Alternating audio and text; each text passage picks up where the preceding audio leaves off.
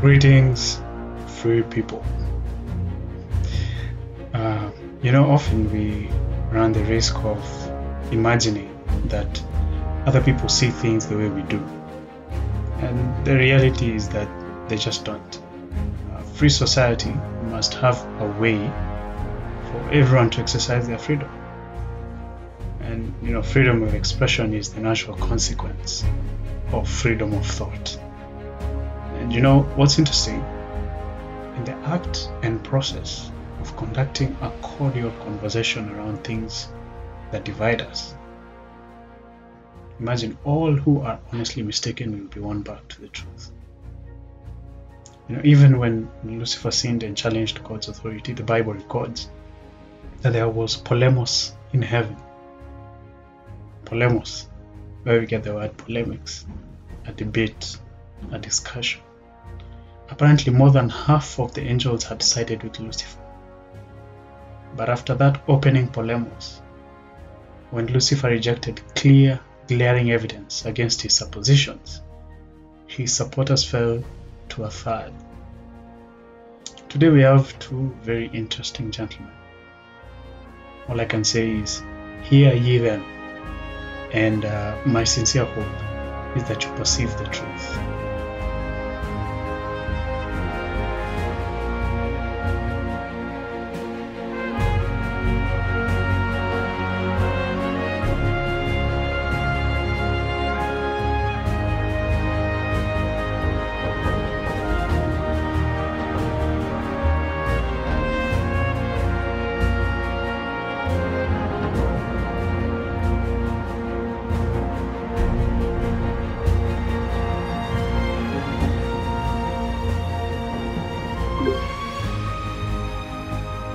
Yes. So karibuni sana. Today we have two elders, Elder Mboya Orinda and Elder Elvis Abenga. Sorry. Kas and I will join us later. But we are here with Effie, ready to interrogate these two men on this topic. So as you've seen in the poster, we'll be talking about free will. And what's interesting is how this came about. Both Mboya and Elvis are friends of mine on Facebook. I had seen their conversation. It was on the same topic, and I thought this is interesting. Let's platform this conversation and have it for a longer period. But before we get any deeper into it, if you can say hi and the rest can introduce themselves. Hi, this is Effie, and also on behalf of Kas and I, who'll be joining us in a few. Looking forward to a fruitful discussion with Elvis and Elder Mboya. Thank you. Thank you, Effie. Nice to meet you. Thank you. Yeah, so who are you guys? Mboya, who are you? My name is Mboya. I go by the Facebook name of Elder Mboya. Let me clarify that as it stands, I am not a church elder. I am an elder in my own right. I am a non-believer, and I'm glad to be here. All right. Elvis? Hi guys, my name is Elvis Abenga. I am an elder at Lavington SDA Church, an evangelist, a missionary. I also believe myself to be God's lawyer, which means I'm always out there to represent God in any capacity that I have. I am very blessed that God is giving an opportunity in this forum. I love apologetics, and any opportunity to talk about this topic is always very welcome. Thank you. So let's begin with the conversation that was going on Facebook. One striking statement that Mboya made, I don't know if you saw this, he said that God was responsible for, if I'm not wrong, God was responsible for sin. If we talk about free will, that he gave us free will, and Lucifer used that free will to basically originate sin. So technically, if I'm getting you right, the responsibility goes back to whoever gave him free will. Was that the line of reasoning, ama nimechanganya? Well, in a sense, yes. So is it an opportunity for me to explain where I'm coming from? Yeah, go ahead. Oh, okay. First, let me start by saying I am not a believer, not in God and not in anything. I know that belief is a way of knowledge by imagination, and I choose to know what I know, and I don't know what I don't know. So as we go through discussion, I will stick to what I know and what is knowable. I am willing to know what is knowable, but I don't know what I don't know, and I don't know what is not knowable.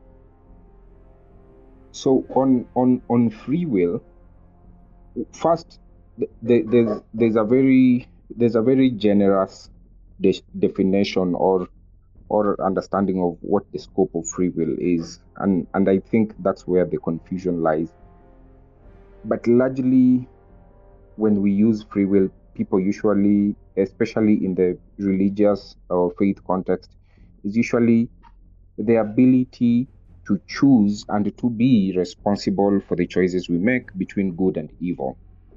So it is largely assumed that God has given us the ability to make that choice and to take responsibility for such a choice. And what I was saying and what I would like to say now, perhaps in different and more clear words, is that free will first is not it's not an absolute phenomenon.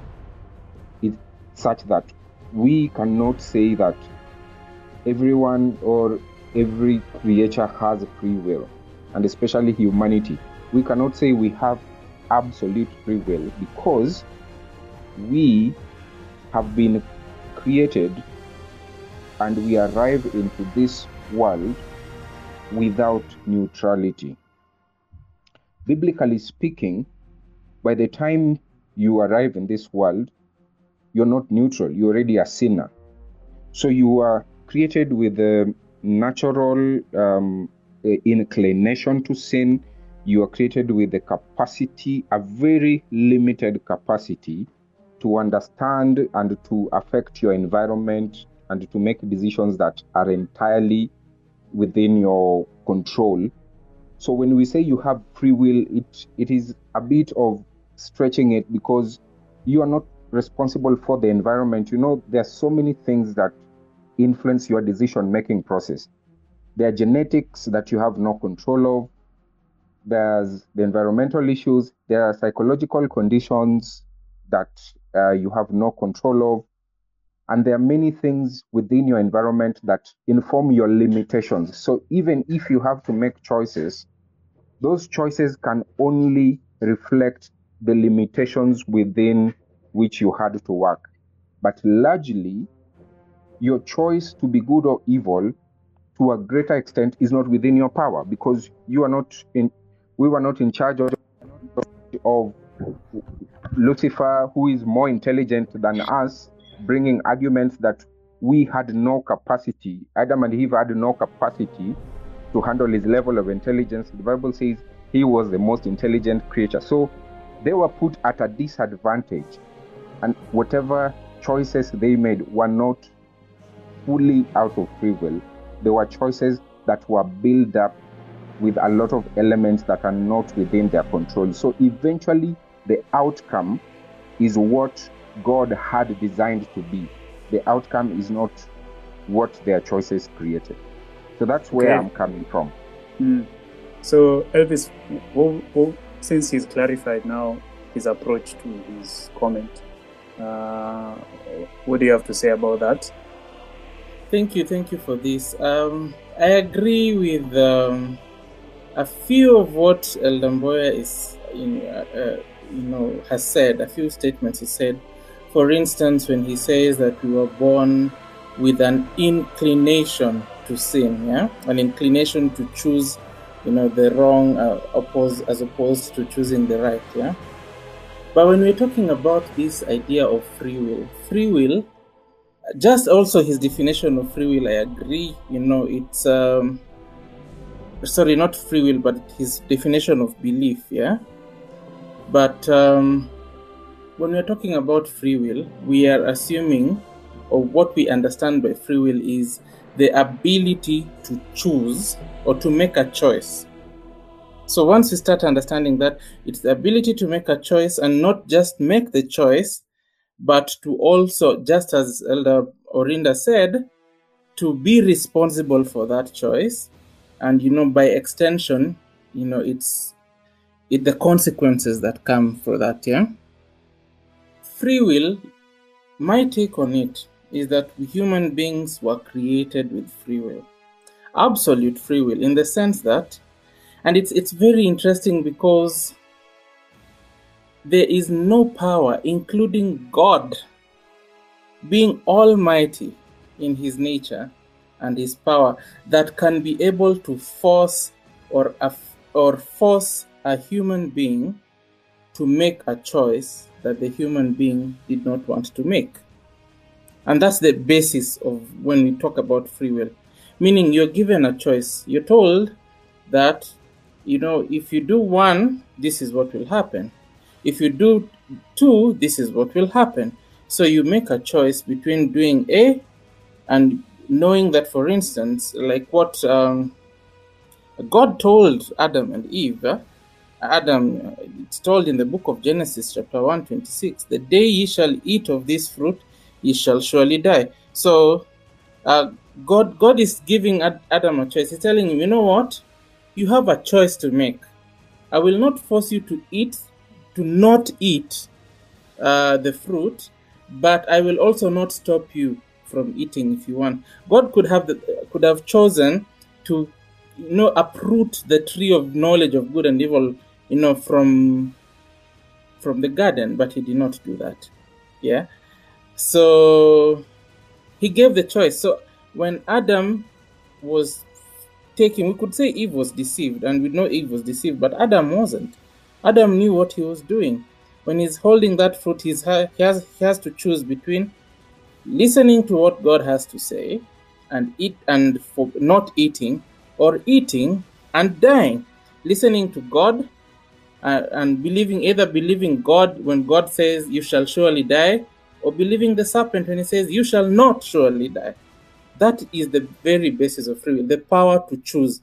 And you can only be able to choose when there are options.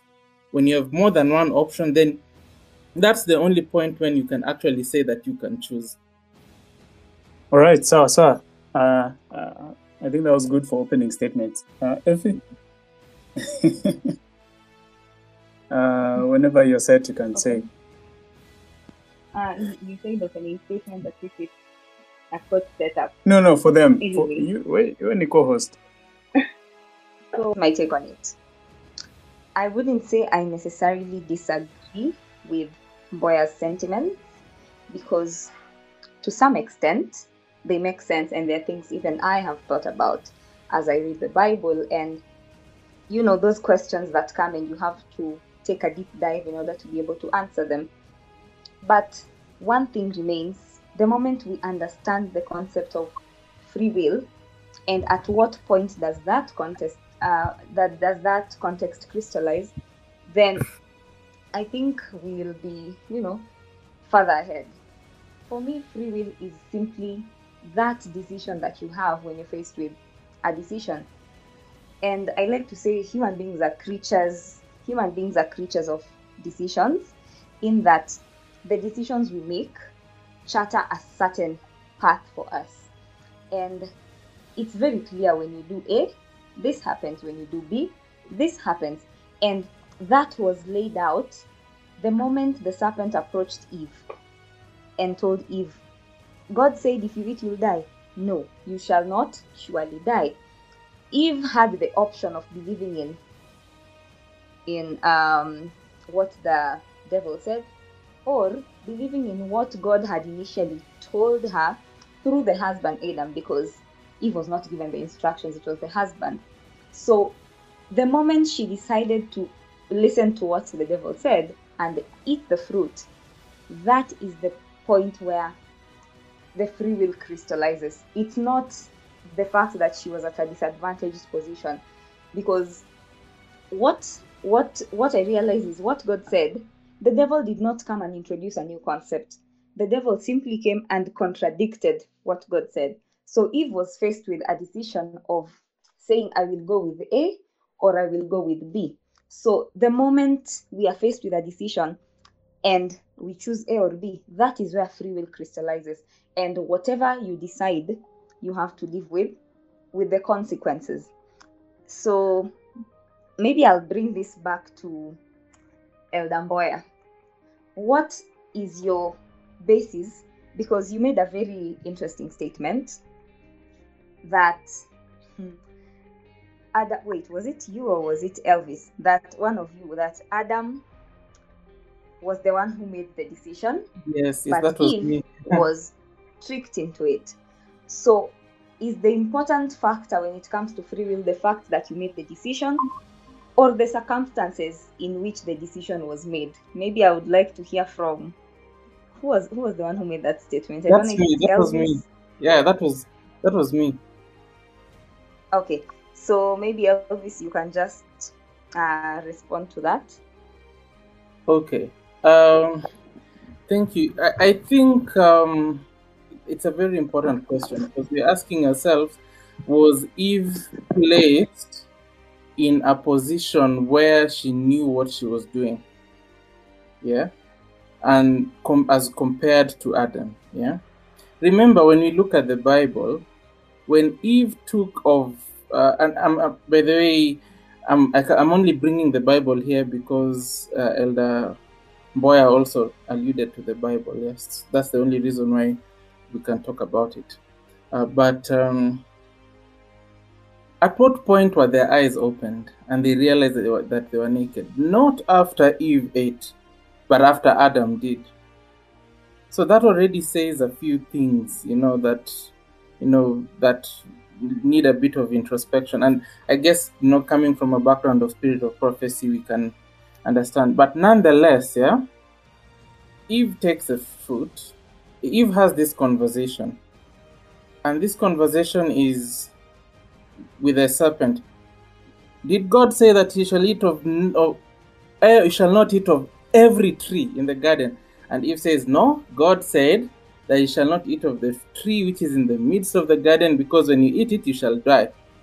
So when you take note of that statement, you realize that Eve said something that God did not say. God did not say you shall not touch. You shall not touch the fruit. Oh, yeah? But Eve continued to say that, you know what? You shall touch. God has said, don't touch this fruit, because even when you touch it, you will die. And the serpent immediately took advantage of that and was like, okay, you've already said something that God clearly didn't say. So, and he takes it, places the fruit in her hand. Eve doesn't die. Eve eats the fruit. Eve still doesn't die, doesn't drop dead, eyes still not opened. Then goes and tempts Adam. It's Eve who took the fruit to Adam. So Adam clearly knew what he was doing. He had a choice to make. I've been asked to explain what spirit of prophecy is because I've alluded to it.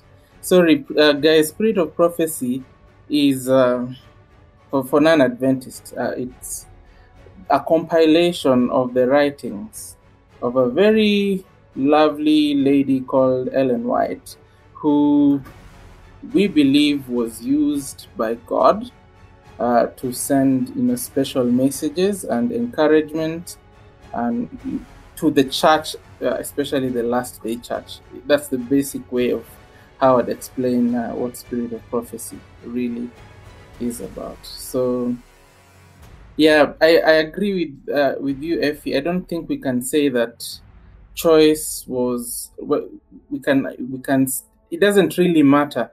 We ask ourselves, did Eve have enough information to make the decision she did?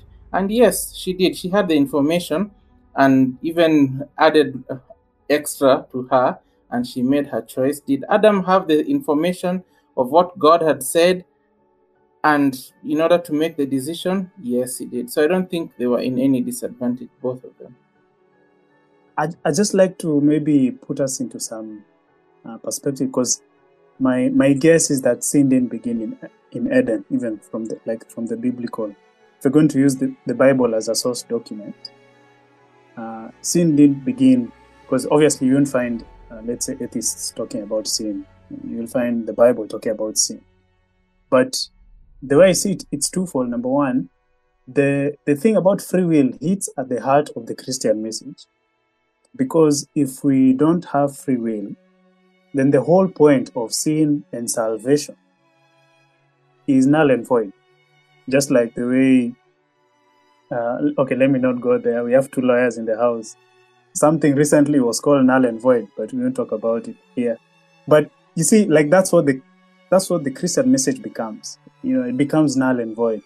And this thing about the question about free will, I think it's a question we should all ponder, because everything hangs on that balance. If there is no free will, then the whole Christian worldview is a lie, right? As Mboya said, we can become like him. We can become. You describe yourself as a unbeliever. I'm a non-believer. Yeah, a non-believer. Non-believer. All right. Yeah. So even unbeliever, as long as I'm not believing, yeah, I think it's the same thing. Okay. But I would think that would be in respect to, like, let's say, the Christian message. So, and the second part is, I don't think sin began in Eden with the fall of Adam and Eve, even though that's a really interesting place where we can pivot towards understanding how things are today. In order to really, really crack the issue, we might have to talk about the actual origin of sin, which, according to the Bible narrative, is with a being called Lucifer, right? I think that was even the issue on Facebook as we began, that God created these intelligent beings. That's what the Bible says. Angels, we have information about the book of Job and elsewhere about the other worlds. But these intelligent beings were given the gift of free will. So maybe tuanzie hapo. Let's just start with that. Is God responsible for Lucifer sinning? Or if he's not, can you explain that to people? Let me start. I think I'll just take a very few minutes so that Mboya can also give us his perspective. First and foremost, sin can never be explained. Like, the origin of sin can never be explained. Just the same way the origin of God, or if he has an origin in the first place, and all that can never be explained. That these two things are called mysteries, the two great mysteries in the Bible. When you read Romans chapter 7 verse 9, the Bible calls it the mystery of iniquity. And then when apart from the mystery of iniquity, we also have the mystery of godliness, which is found in 1 Timothy 3:16. So clearly these are mysteries that we can explore, but we may not really be able to answer the question, how did sin occur in a perfect world? But that being said, the Bible gives us a few, insights. You remove free will and sin dies. Because sin is the transgression of the law. So there has to be a law first that can be capable of being transgressed by created beings who have the choice of whether or not to transgress it, if I would say so. So you're we take a journey, we're in heaven, we have Lucifer, perfect being, perfect world, but there is still a law, and he has the choice whether to continue keeping the law of God and the harmony of heaven, or sinning, or not doing that. When he exercised his free will to decide that, no, I want to rebel against the government of God, I don't think God is good. I don't think God is love and all that. And he exercised his free will. God did not strike him dead. He let him exercise and demonstrate what his free will would be. And hence sin came to being. So you remove free will from the equation, no sin is possible. So in a way, it's by adverse inference, if you would say so, by God allowing angels and by extension human beings to have free will, he was creating a world that had a possibility of sinning. And that is why he had to make a plan when that possibility of sinning actually actualized and became sin. All right. I would like to respond from two standpoints. One, just to address the biblical commentary on free will, and secondly, just the science about free will. First, let me start from where Elvis has dropped it or has ended. If we remove the aspect of free will, then the whole mechanism of the Christian faith fails. And good news or bad news is that is actually true, and that is actually where the whole Christian faith is heading. Because God is preparing Christians for a time when there will be no free will. There comes a time when sin will be fully destroyed, and so there will be no choice between good and evil. So there will be only one way of doing things, and at that point there will be no aspect of free will, and at that point the whole faith will crumble. Let me also state that for us to ascertain whether God gave us free will or not, we first must investigate whether God has the power to give free will or not. And we all agree that you cannot give what you don't have. So question would be, does God himself have a choice between being good or evil? Does God himself have free will? If God has free will, then it is effective that God is good by choice and he is not naturally good. It means evil is a separate, complete entity outside God, and God has no control of it. If God is good by choice, then it validates sin as a totally independent entity that God has no control of. He can only choose to be good or to be evil. But if God is naturally good, it means he has no choice. And if God is naturally good, if being good is God's nature, then God has no capacity to give what he doesn't have, because he has no choice. He's naturally good. He has no choice of giving the choice between good and evil, which he himself doesn't have. So that kind of puts God in a tight place, whichever way you look at it, because free will would have to be explained in that when God gives you a choice, there must be something to choose from. So even Lucifer, before he sinned, there was a choice. It means the choice to disobey God already existed. Who created that choice? So that there's an option to disobey or there's an option to obey. As long as we do not have clarity on who is responsible for the origin of the choice of good and evil, then we cannot say absolutely that God has given free will, because that should be where we see the original manifestation of free will. And if it cannot be explained at that level, it doesn't matter what other choice people make after that, because free will have never had, it will not be accounted for originally. Now, Elvis said that God does not force. I'd like to challenge that, because there's biblical evidence that God actually has used coercion, that God has actually put people at a disadvantage, sort of holding a gun over your head so that you are only left with the option that he desires. Take an example of a story like Jonah.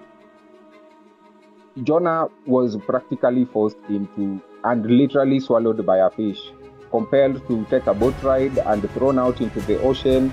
Well, he chose the boat ride, but God manipulated the circumstances in the boat that he had to be thrown out, swallowed by a fish, and delivered exactly where God wanted against his will. And there are other examples how God dealt with Pharaoh. There was a lot of coercion. God had to bring 10 plagues. First, God hardened his heart, so there was no element of free will there. God deliberately engineered his mentality not to agree until after the 10th plague. So God intruded and engineered Pharaoh's response to be a difficult one.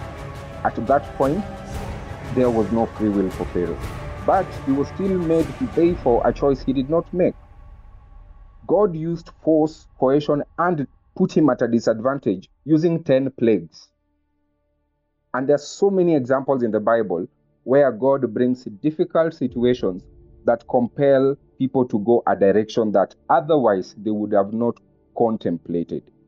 And so even looking at that kind of behavior from the biblical God, we cannot say that God is a propagator of free will. We see force, coercion, and such things. Finally,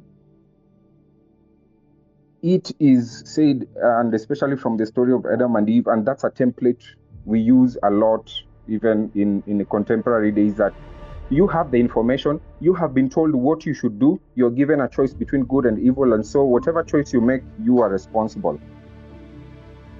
This is why that proposition cannot hold very strongly, is because we do not make choices largely out of information.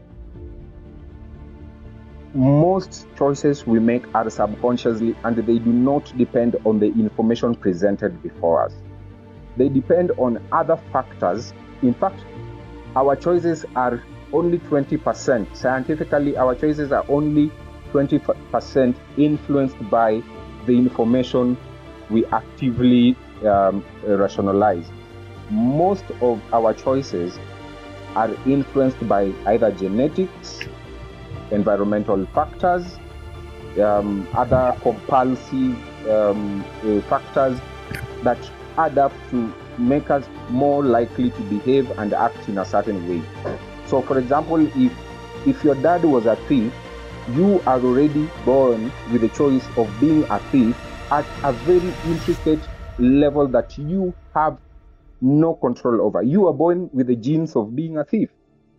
So by the time you decide to become a thief, it has very little with the information or whether you are told steal or don't steal. You are more influenced by your childhood trauma, things you had no control about, and other influences that are stressors. Take, for example, as we talk, if you do your research, you'll see that 1 out of every 5 people in the world has a mental disease that compromises their way of judgment. I mean, Elvis is a lawyer. He'll tell you that someone who's legally insane, they cannot be admitted for trial because they cannot be assumed to have the mental capacity to admit crime. And even when you're trying someone for crime, you have to establish if they have a mental capacity within their control to do that crime. God has created over 400 million human beings who have no such capacity. He surely can't be a God of free will. I'll pause there. Right. So before we move on, before we move on, Kasmur, Karibu. Thank you very much. I'm happy to join in. All right. So we're talking about free will. Let me just restate the previous 4 points that Mboya has put. The first point, the first recent point, is that he's tied in the destruction of sin with the destruction of free will. For example, in eternity, because there's no choice, since sin will be destroyed, then he's extrapolated that therefore there will be no need for free will. Number 2, the second point that he's put is that about God himself having free will, that if God cannot give what he does not have, and so if God is giving us free will, then he himself must be in between those choices. But biblically, we know he cannot be tempted with sin, right? So it means then, as he says, that he cannot give that which he does not have. So if God is good by choice, either God is good by choice or he's just good naturally. That was the phrasing. The third point was that God does not force, which was a statement by Elvis. He gave Elder Mboya gave the example of Jonah and God, let me say, quote unquote, forcing him to go to preach to Nineveh, and also how it says that God hardened the heart of Pharaoh. I think we'll have interesting rebuttals on this, but also the final one is that we don't make choices out of information, it's out of environment. So Effie, ulikuwa na mkono. I have a child's brain, but this time I've tried not to forget. So I want to just take issue with one statement that Mboya made and allow me to step away from the Bible so that it's not a Christian, sort of a Christian motivated argument. You clearly stated that God has given us, we have stated that God has given us free will, right? And this will, it's only right if you make a certain decision. And you compared to, having a bullet to your head as you make the decision. Allow me to state differently. Look at the typical setup of a state, a government. We have a constitution that governs us, of which I'm a firm believer in the social contract theory. We've surrendered certain rights in order to be given certain protection of the right. So we have this constitution that governs us as a state, and there are certain do's and don'ts. There are certain things you're supposed to do, and there are certain things you're not supposed to do. You have a choice, even when there are do's and don'ts, you have a choice of doing the don'ts, and no one is going to stop you. But one thing remains, the consequence has to be suffered. Whether you do the deeds or you don't, there has to be consequences for both.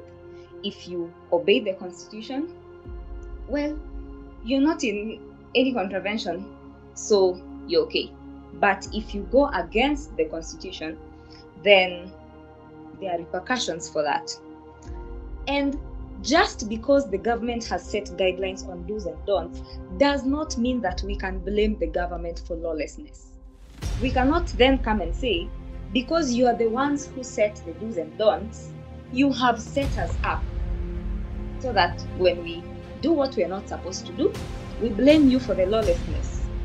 So I tend to find that as a very faulty argument when you come and translate that to God's kingdom and say that the moment God introduced free will, he introduced sin, and therefore if we sin, which as Elvis said, is, a state of lawlessness. Let me put it in layman's terms. Then we in turn get to blame God for the lawlessness. I don't think that argument can hold, because you do not blame someone for the choices you make yourself. And I asked you a question that has bothered me since we began this conversation, and I would just like to get an answer. As Christians, we believe free will originates from God. As a non-believer, where does free will originate from? Is it just a creature of nature? Is it just there? Because seemingly, I feel like I have spoken to scientists and they always want to have an explanation for everything. The same way, as Elvis said, we can't explain certain concepts like the origin of God or the origin of sin. I would just like to know, what do you attribute as the origin of free will? Because I can say it's a creature of God, and God is not confined to the things He created. God is not confined to time. He's not confined by nature. He defies all that. And he also defines free will, in my opinion. So, what exactly would you say is the origin of free will, if not God? Or Okay. let me say supreme power? I think we'll start with that in part 2. We'll answer on that. And then tutaingiza Asmel kidogo pia. I hope umepata joto ya you become acclimatized to the discussion. Yeah, my request is that even when we come back, there is that important question that we call it the paradox of free will, yeah, that Elder Orinda asked. Does God have free will? I think we need to answer that question at some point. Yes. I've been writing down the points. I'll bring them back Okay. so that we can deal with this. So let's just call this a break.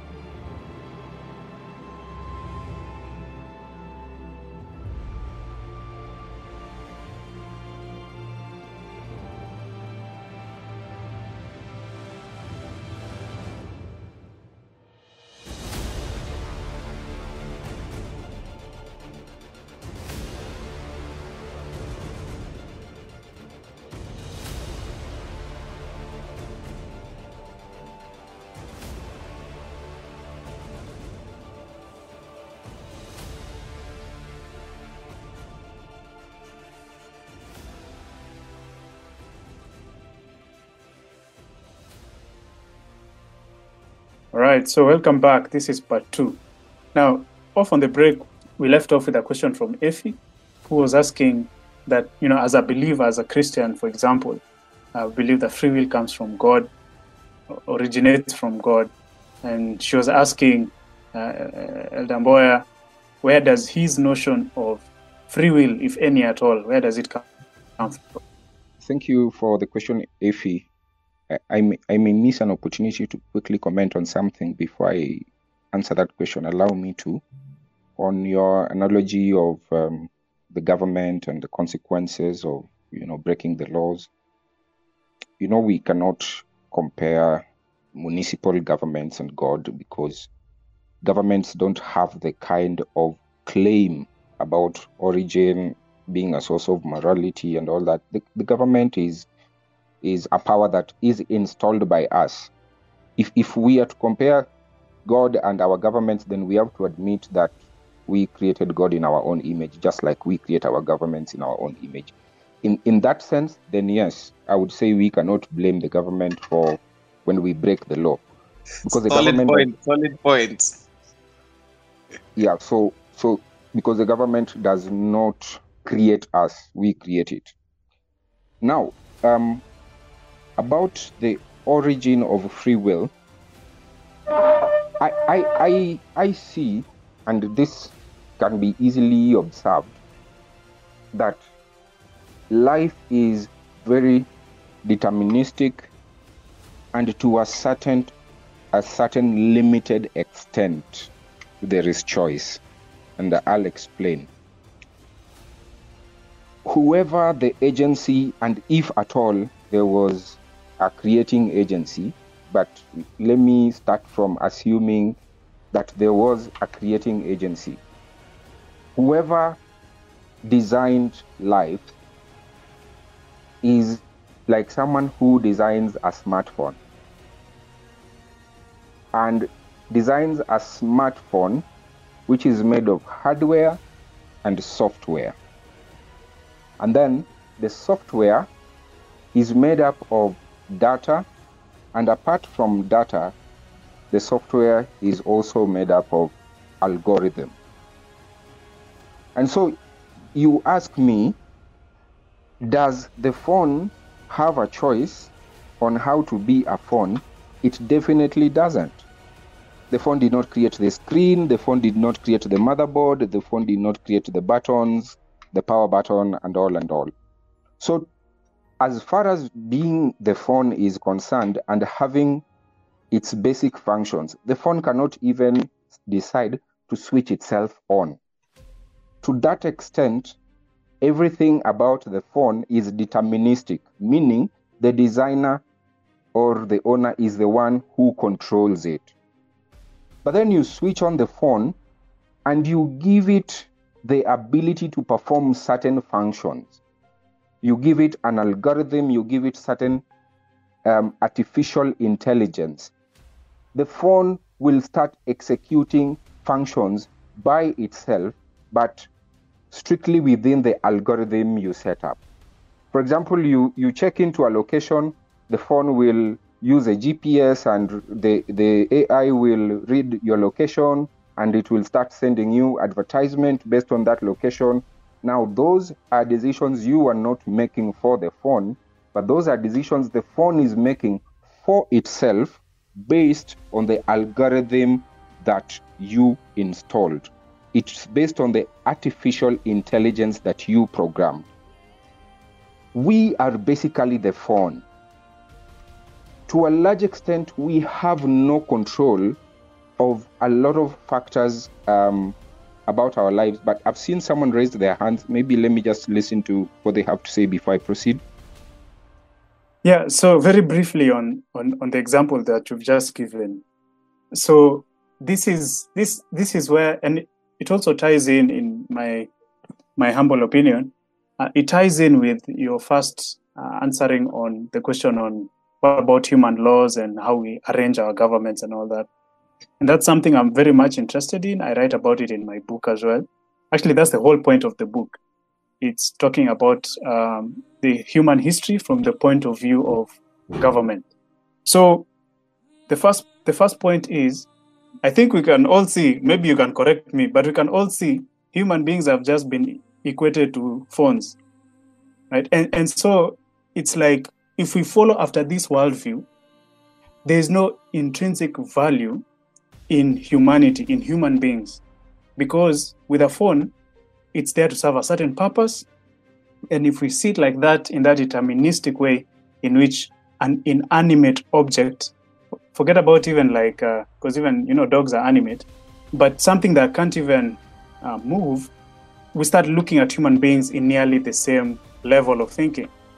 And so maybe I can just give caution, because sababu, that was the thinking behind many of the, let me say, first of all, atheistic, like the communist regimes of the 1900s, 20th century, and even Nazi philosophers. This is how they looked at people as units of production. Okay, so it goes into dangerous places philosophically, and because you've removed the quality, the thing that makes a human unique, which is something biblically that comes from God. Just pivoting back very briefly to how you answer the first question on government, and maybe this is, I know, I even think we'll need a lot of time for this one. The idea of government comes from God. I know you said that, we cannot compare human, like, governments, you called it municipal authority. In Kenya, when you say municipal authority, mtu anakumbuka Kanjo, and the way they are interesting characters over there. But yeah, so as in we cannot compare, let's say, human government and God's authority. But the thing is that we can, because the idea of government comes from God. And the way I even write about it in the book is that human government is a copy. It's an imperfect copy of divine government.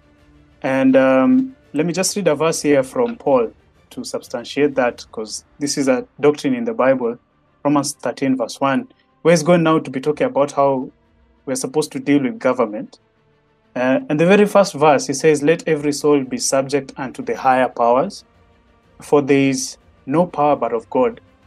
The powers that be are ordained of God." So what it means is not that God anointed Hitler to be the nini. What he's saying is the powers. He's talking about that the idea of government comes from God. And as much as we can, we should be subject to them. Why? Because they're there to keep law and order. But where they now step into the first 4 commandments, where they are now, where Caesar is trying to take the things of God, over there Christians should stand up and say, hell no, right? So essentially, maybe just, those are my 2 points. That, first of all, the idea of government comes from God. And this is where you have things like, if you read the American Founding Fathers in the Federalist Papers, they mention about the separation of powers. Hii kitu tunaona uhunye siku hizi, even recently, you can bear me witness with the thing about appointing judges. The whole thing about equality between the branches, because the first nation to do it correctly was US. And how they did it was, they said, okay, only God can have these 3 powers in one office, which is making laws, interpreting laws, and executing laws. And so you have to separate them, and in order to keep them separate, you need to have them equal. You need to balance out the functions and functionalities. So even this whole thing about government, it comes from God. And this is why if we do away, and I'm finishing with this, if we do away with the idea of free will and how it ties into government, then we will not only disregard God's law, eventually we will disregard man's law, the laws that govern the society of today. Thanks. I would think that Mboya's sentiment, or the analogy he made of the phone, I disagreed with it in part, but if I look at it, it's sort of, I see the sense in it in the sense that you create something and then you program it to work a certain way. And I'm just concerned. Can we clarify how wrong that is? Because we were created and then God breathed into us. So I believe he had a purpose for creating us. And yes, he had hopes for us. As much as, yes, he would not force us to do, as much as I do not believe that he would force us to do things, he sort of had a plan. So when he was creating us, I would, as much as, yes, it is cheapening, I would totally understand it if a human being were to explain it to another human being. So I fail to see where that analogy goes off. All right. Thank you. Thank you for the interjections. So I would like to just finish my thought line and clarify that my analogy is pretty much trying to service the idea of creator creation. It does not mean that I am equating the value of human life to a phone. Just like God spoke to Jeremiah and showed Jeremiah the pot and said, I am the potter and you are the pot. You know, he used a creator creation analogy with an inanimate object. He didn't reduce the value of the life of humanity to a kitchen ornament. So what I'm trying to say here is that I'm trying to answer the question of origin of free will. So I am saying, in our existence, and I don't subscribe to the God creator, God origin kind of thing, but I'm saying whatever source of our design and origin, that source designed us with elements that we have totally no control of. We have no choice. I mean, I do not decide how much, where my blood will flow. I do not decide the number of blood cells I have.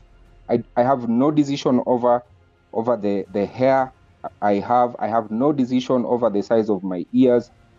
I am largely deterministic by quite a large proportion. And then I have also been designed by whichever agency. I have also been designed with a brain that has capacity to work with or without my choice. And I gave you an example that there are I like what Effie is saying actually, and I think it is true that the examiner designed us to fail. And I can prove that because we were given more capacity to fail than to succeed right from birth. But let me not chase that rabbit.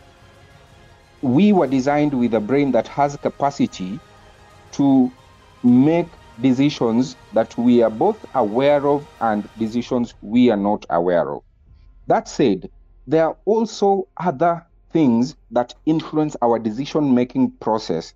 And that's why I said, to a large extent, we are what we are in a deterministic way and not in a free will selective way.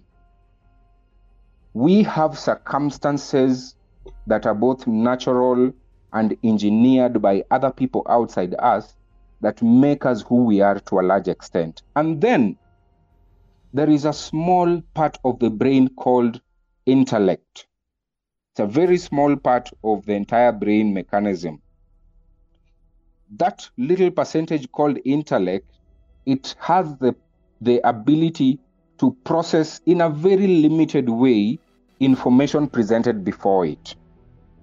And so to that extent, our brain delivers that function of analyzing information that is presented before us, and we are able to respond to life based on that information. But that is a very small part of who we are and the choices we make. Remember, I said some of the choices we make are genetic. We are who we are.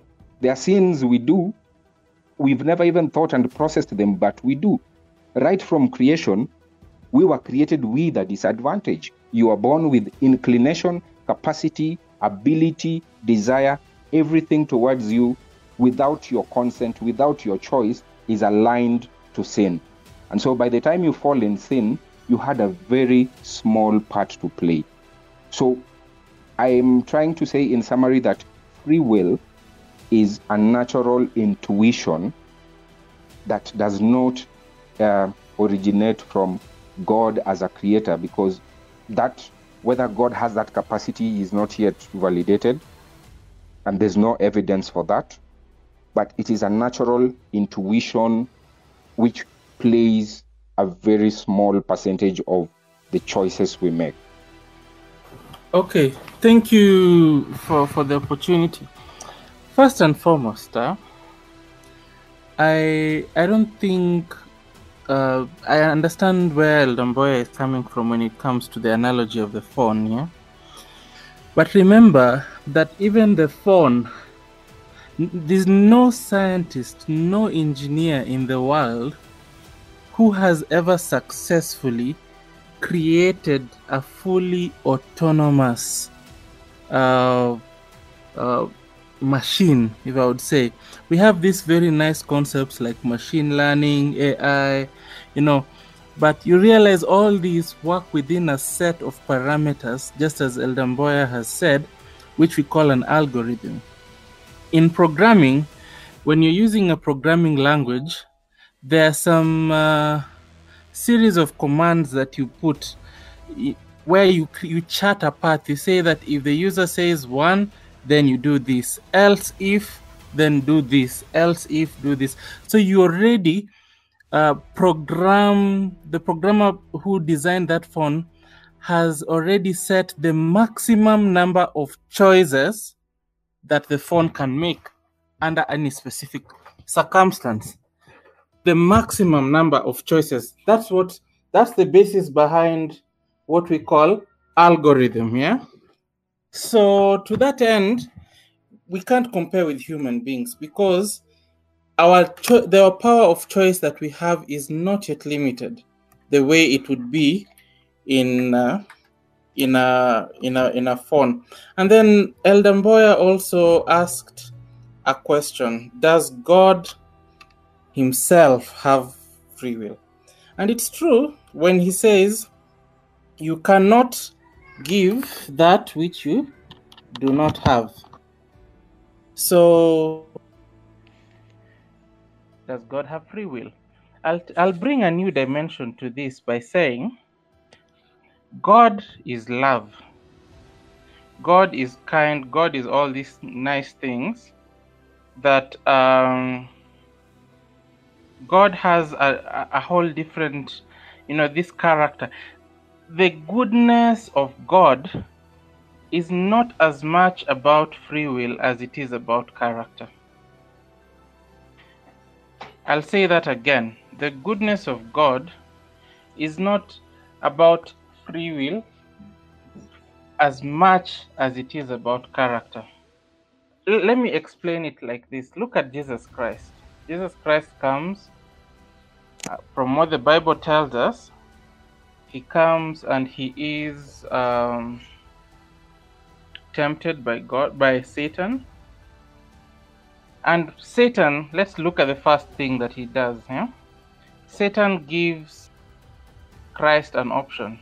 If you're the Son of God, turn these stones into bread. What is Satan actually doing? Satan is giving Jesus Christ, being God, a choice to make. He's giving God a choice to make. So if Jesus did not have a choice, then we would be able to say that if he did not have free will, then he would simply have decided not to, either way, either to choose to just agree and change the stones into bread and eat, or decide to rebuff Satan, and that would even not be a temptation. If Jesus Christ did not have the possibility of sinning, if he did not have free will, then he would not have the possibility to sin. But it's because he had free will and the power to make choice, and Satan knew that's the reason why he actually, that's the only way temptation made sense. Satan would never have bothered to tempt Jesus Christ if Jesus did not have the power to choose between sticking to the plan of redemption or sinning. So Jesus did have free will, and Jesus is God, and we were created in the image and likeness of God. So by extension, that tells us that if we have free will right now, then Jesus Christ actually did have free will, and we have free will currently. And remember, the book of Hebrews tells us, if we're using the Bible, that Jesus Christ was tempted in every manner as we are, yet without sin, meaning he chose not to sin.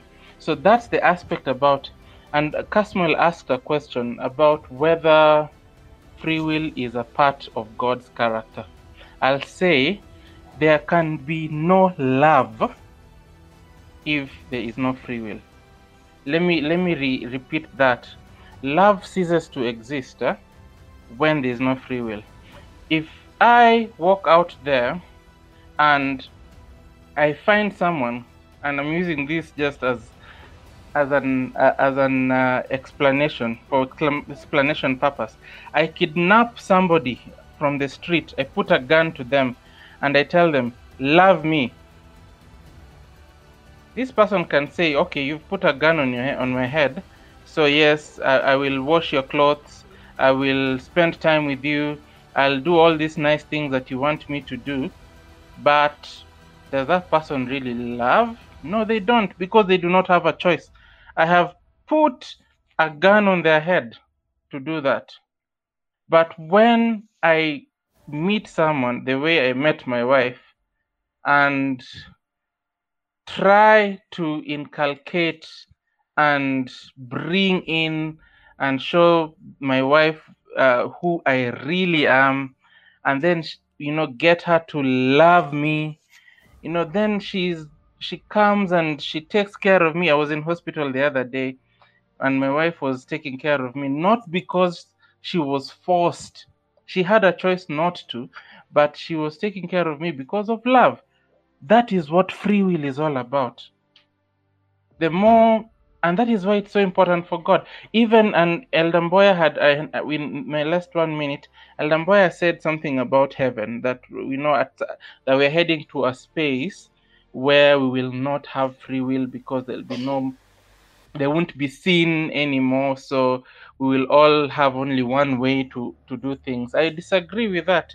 If there's ever going to be a place where we can fulfill our greatest desires, it would be in heaven, because our desires will be in so much harmony with God's desire that it really wouldn't look so much that we are doing God's desire, but as much as we are doing our own desire, because at that point we will be in heaven, not because we did not have a choice, but because we loved God and we understood and accepted his love to such an extent that we are there. There is nobody who will be forced to be in heaven. Okay, so just a small rebuttal from Elder Mboya, maybe a minute and a half. Okay, it's a loaded one. Let me try make use of the minute and a half. I agree with what from where Elvis began, that the person who programs the phone gives it a very limited capacity just within the algorithms, and that's exactly how humanity is. Humanity has a very extremely limited capacity of choices we can make. From the day you're born, you're told even from the Garden of Eden, you're given all these other trees, and then you're told there's the tree of the knowledge of good and evil. Right there is limited. You only have two ways to go. Right now, you cannot decide that I want to fly with my own hands and actually do it. No, your free will cannot make you fly no matter how much of it you exercise, because you have not been given the capacity to activate your free will in that decision, in that direction. So there are so many things humanity would have wished to have, apart from just choosing between good and evil. We are not given 11, 12, 13, 14 commandments. They're just 10. 10 is a very limited scope, even in God's world. 10, numbers are infinite. So in terms of limitation, we are designed extremely limited, and free will can only go so far.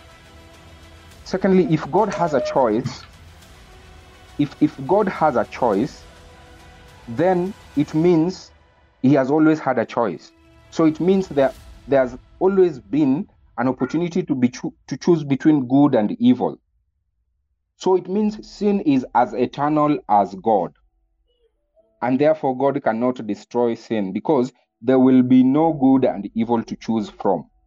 And even as people are going to heaven, I'm not saying people will be forced to heaven, but once they voluntarily arrive in heaven and sin is destroyed, they will have, like Elvis says, such a wide array of choices within God's wonderful world. But guess what? It's just one way of doing things, God's way. They will not have the choice to disobey. Only goodness, goodness, goodness, day and night, goodness, goodness, pleasure. And so at that point, there will be no choice. So if God has a choice, then even him, he will lose it. He's saying that love cannot exist without choice. How did God have love when he didn't have a choice? And if he had a choice, let me bring it this way.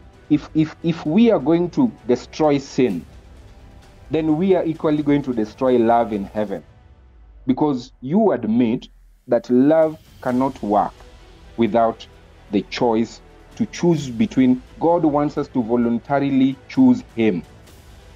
But when he removes that choice, he only leaves us with his will in heaven for eternity, then we cannot love him.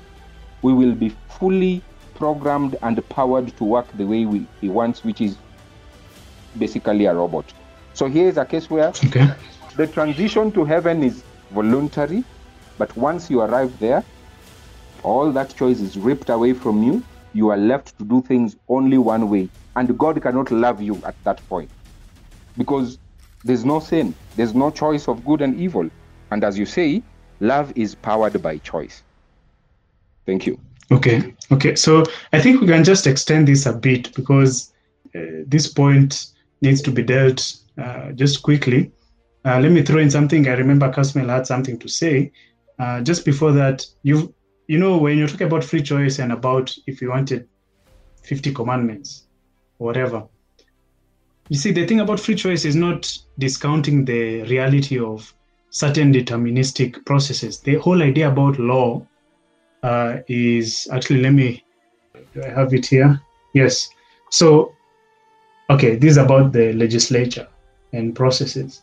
And it's saying that a law, it's something set up in advance, which anticipates a certain reality or a certain, it's supposed to govern a certain behavior. Let's say if a law from parliament, etc., right? But it determines that a certain behavior will be correct and a certain other behavior will be incorrect, right? And so it's not like when we, even in Christianity, for example, we have the 10 commandments, which are laws. And there are certain processes. For example, you cannot say that because I can't eat from my ears that I don't have free will. Like, because you mentioned about humans wanting to fly and having wings. That's not a question of free will. Free will has to do with morality, which has to do with the choice between right and wrong. And so you cannot have free will in everything, because there are certain things according to the laws of nature that have to take their processes. So if we're going to talk about free will, we have to limit it to, because what is morality? What is it's the choice between that which is right and that which is wrong. And maybe one day we'll get to talk about morality deeper. And very quickly, just about sin being eternal. For me, imenisumbua sana, because how will, when it says God will destroy sin, right? For eternity, it will never exist. Has sin existed ever since there was, and I cover this in the first few chapters of the book, is that sin mathematically existed. You see, it's not until Lucifer actually chose, because he was the first creature to actually do that now sin moved from what I call the etymological world, which is existing only in name, and it moved into actual reality. And so this is why you didn't have death, because remember, the wages of sin is death, right? You didn't have death before Lucifer's sin. So everything, like, is it possible that I can marry 5 women? Yes, it's possible. But the possibility of that does not mean that that is the actual reality, that actually exists, right? So we have to differentiate between etymological existence and actual reality in terms of existence. So yes, sin as a mathematical possibility existed, but it only now truly came into existence when Lucifer, it moved from the world of unreality to the world of reality when Lucifer sinned.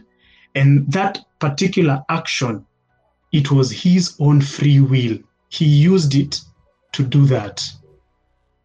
So, and this is why he originated sin. Yeah, so, and just one final thing, alafu Kas, alafu Effie, yes, God responds to sin even as a concept. Well, okay, so here's the thing, how will God secure? You see, the whole thing about salvation is, how does God secure the universe from sin? He could have killed Lucifer when this thing came out, when it moved from, the possibility has always existed, but the possibility of something is not the reality of something. So someone had to exercise their free will to make that change. And that's why Lucifer is to be blamed, because he's the only one. Why wasn't Gabriel the one who is to be blamed? Why wasn't anyone else? It's because Lucifer is the one who made the decision. Let me just put out the final one about eternity, is that just as Elvis has said, that for those who will be in heaven are those who love him, right? And love his appearing. And so the people who make it are the people who, in fact, will be comfortable there living with God for eternity. And how it is that God he wants to secure the universe from this virus called sin.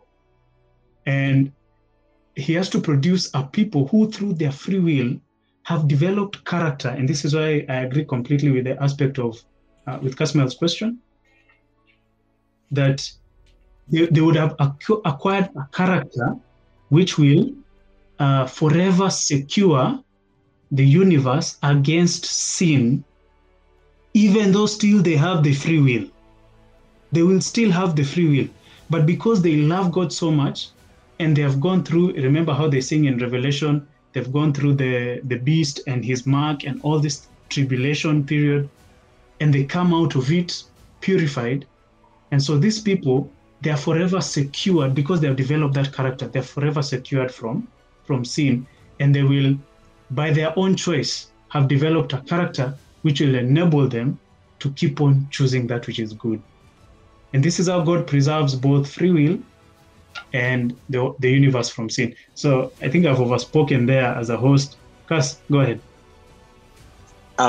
If we were to think of sin and or its lack thereof in the new heaven and earth as a lack of free will, then I think that might be a bit flawed in this sense.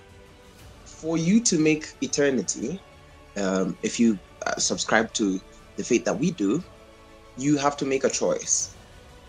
And your choice is gonna, which comes freely. You choose to either make eternity or not. So if you do, it's not God who eliminates the possibility of future sin. I think we consciously choose to do so. And now my confusion, because I truly appreciate the asking of high quality questions, is at first I was thinking, then what happens if we remember at some point in time how sin felt like, or how it what it is, then want to do it? Will we still be allowed, or as Elder has put, as Elder Mboya has put on the chat, that then there could be a possibility of another sin revolution? I think not, because in part of choosing eternity, our characters are transformed. So we willingly give up certain things, certain, I wouldn't want to call them freedoms or liberties, but we freely, by the use of our free will, give up our propensity to sin. That's why we are transformed, and our character is developed into God's likeness. That's how I would look at it. It's not a curtailing of free will per se. It's just that our free will has led us to choose differently. Just the way, for example, if, as we do right now, we eat certain foods and then we fall sick, and then it's recommended to us. We are given a choice. We're told that if you continue eating this food, this is what's going to happen. And if you don't, then this is what would happen. So we willingly decide we're not going to eat this kind of food. I'm not going to put oil or fats in my food, or I'm not going to take sugar, stuff like that. And we have that choice to continue. But now the difference with this one is we willingly give up this old way of life and the thinking of sin. So if I think what would bring a problem, what's lost in translation, or is the fact that we do not quite agree on the kind of the supreme being. So we, for example, because as a Christian, I would look at it and say, that is not a curtailment of my free will, because I totally give up the old man and I'm transformed and made into the likeness of God, such that even in my free will, in my new free will, after giving up part of what I've given up, sin is not an option. Okay, maybe let me come in at this point. And I'm seeing Elvis has posted something really interesting. Elvis. Anyway. Okay. That's a conversation for another day. But okay, I was listening to Mboya, and I must admit, equating God's love to sin or hinging his love on our sinfulness. I am a Christian, but okay, that argument was brilliant. But here is my take on it. You cannot peg God's love on sin, because God loves us regardless, with or without sin. The only thing that stands in the way is us making that decision of loving him back. Whether you sin or not, he still loves us. That is why Jesus was able to dine with prostitutes. That is why Jesus was able to dine with tax collectors and people who are oppressing the citizens. That is why Jesus was able to hang out with the worst of the worst, you name it. But that love is the constant. You know, you can find X, you can find Y, but there is that constant, which is love. And that is why even his 10 commandments are founded on that principle of love. Meaning, whatever comes, whether it's because whether we sin, whether we love him back, whether we choose to disobey him or whatever, that love remains constant. And when you look at the 10 commandments, the reason why I say they're founded on love, I think that's something we all understand. It's love for God and then love for man. It's vertical and horizontal. It's that simple. And if we can simply apply that concept, the moment you love someone or you love something, you will not do anything to harm it. So yes, as much as you have free will, you can choose to harm the person you love. Let me just use the example that Elvis brought. You can choose to harm the person you love, or you can choose not to hurt that person that you love. Your decision will be based on love. And you cannot say because you love them, you no longer have free will. You have the will to hurt them or not to hurt them. But because of this one principle at the back of your mind, you choose not to. And that is the same thing with our lives with God. When God created us, he has given us free will. We cannot dispute that. Okay, we might dispute, but that's just my standpoint. That's from where I stand. That's how I see it. He loves us, and he created us and made us in his image. So we have that inherent nature to love. That is why we fall in love. That is why we have children and love them. That is why sometimes we even love things, including money. We just know how to love. But what you choose to do is not negated because you have this love in you. So whether we sin or not sin, God loves us. That love remains constant. And whether we sin or we don't sin, we have the ability to love him. We just do not exercise it. And again, I can't stress this enough. Even in heaven, there'll be free will. And yes, there is a possibility of a revolution. Sikatai, there is a possibility of a sinful revolution, again, like what happened before. But what lowers those chances is that the people who will be there are people who have made the conscious decision to love God wholeheartedly, and therefore they have made that decision not to do anything that offends God or not to do anything that goes against the rule of God. So at the end of it all, from whichever angle you look at it, it is all pegged on love. So I can't comfortably sit and say God's love is pegged on us sinning. He does not want us to sin so that he can select people he loves like beans. You know, it's that constant that's already there. I don't know how to put it because words fail me at this point, but it's just a constant. Sawa, naona mkono kidogo. I think we'll do a break and we'll start. Yes, just very burning before we go for the break. Yeah, I've just typed something, but I just kidogo to 1 minute. Yeah, basi ukisema basi pia Mboya atasema, but a minute each. Yeah, a minute. Yeah, actually, I'd like to hear what he has to say about what I'm going to say. Yeah, I've just given an illustration about jumping off a cliff. Yeah, because if I jump off a cliff today and I did not know that jumping off cliffs gets people hurt or broken or whatever it is, I jump, I get broken. I exercised my choice and my freedom on whether to jump off a cliff or not. So the next time I jump, I get hurt, I get injured, and stuff like that, and I heal and I'm fine, but I've learnt my lesson. The second time, when I'm walking around and I come across a cliff, I'll still get that temptation. I'll still feel, I have the choice. I can decide to jump again, but because I know that when I jump off this cliff, I'll get hurt, then I won't jump. The fact that I choose not to jump doesn't mean that I now don't have the choice whether to jump or not. But it's because I know the consequences of jumping. I think as human beings, a lot of times we want to exercise freedom, to extend the freedom not just to the choices we make, but to the consequences that come from those choices. We have the freedom to choose the choice we make, but we don't have the freedom to choose the consequence of that come from the choices that we make.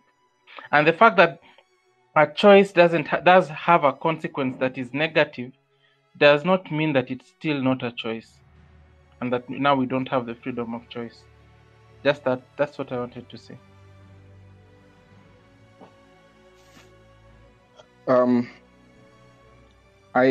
I wanted to ask. I've forgotten what I wanted to ask, so let me just respond to Elvis. The option to jump over a cliff. That act of jumping over a cliff is sin. God promises that there will be no more jumping over a cliff. So if you're saying that choice will be there, you and God need to make up your mind who is right. Secondly, sin has no consequences. There is absolutely no consequence of sin. There is punishment for sin. Punishment is not a consequence. Punishment is a very selective reaction. Because a consequence is a natural occurrence of equal force, equal reaction. It is repeatable, it is measurable, you cannot alter. Like if I apply this amount of force against a glass, it will break. Every time I do that, it will break without fail. That is a consequence of using that force against that glass. But if you say that someone steals your pen and they go to prison, that is not a consequence. That is my selective reaction to their act, because I could have as well added them another pen. I could have as well given them a shirt and let them go. So let's be clear. Death is not a consequence of sin. Death is punishment. It is selective. God has a choice to let you live even as a sinner. And just like Jesus got along very well with sinners, God has a choice to let sinners live and love them and get along with them. And so what we call consequences, I don't see them as consequences. I see them as God's selective choices, and especially very full of hatred and displeasure towards sinners, but they are not consequences. You can prove this from the Bible, from how God has handled different scenarios. There's never a standard response to sin. Finally, I've remembered what I wanted to ask Effie. What about those people? Because we keep talking about choice will be in heaven by choice, everything will be there by choice. What about those people? And we have millions of them that have been created by God, supposedly, who have no choice. We have people who are born with brain conditions that actually they live like a vegetable, or they live impulsively all their lives without making conscious decisions. They cannot rationalize. And there are so many neurological conditions that make people end up there. We can have the answer now or later. Thank you. All right, thanks. So as you've seen, I've noted down some of the key points we need to deal with. Let's take a break and then we'll start with Kasmail.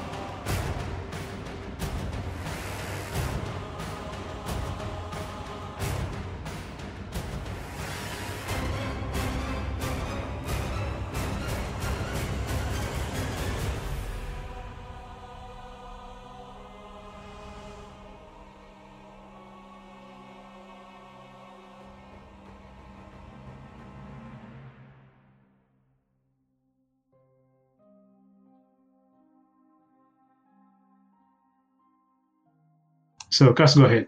Third and final. All right.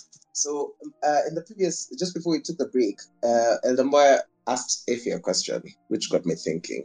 And he asked, what happens to the people who do not have choice? The people who are born without, with mental issues. And I even want to extrapolate that further. Because if we are Christians, then what happens to the babies who die even before they can think? What happens to the kids that are aborted? Do those people have a choice? So do they make heaven or they don't? If they do, then it means we're in trouble with the criteria of getting to heaven. If they don't, then it means it's unfair. So, and we find many sects of our Christian belief. We believe that the only way to go to heaven is through ultimate and absolute belief and faith in Jesus Christ.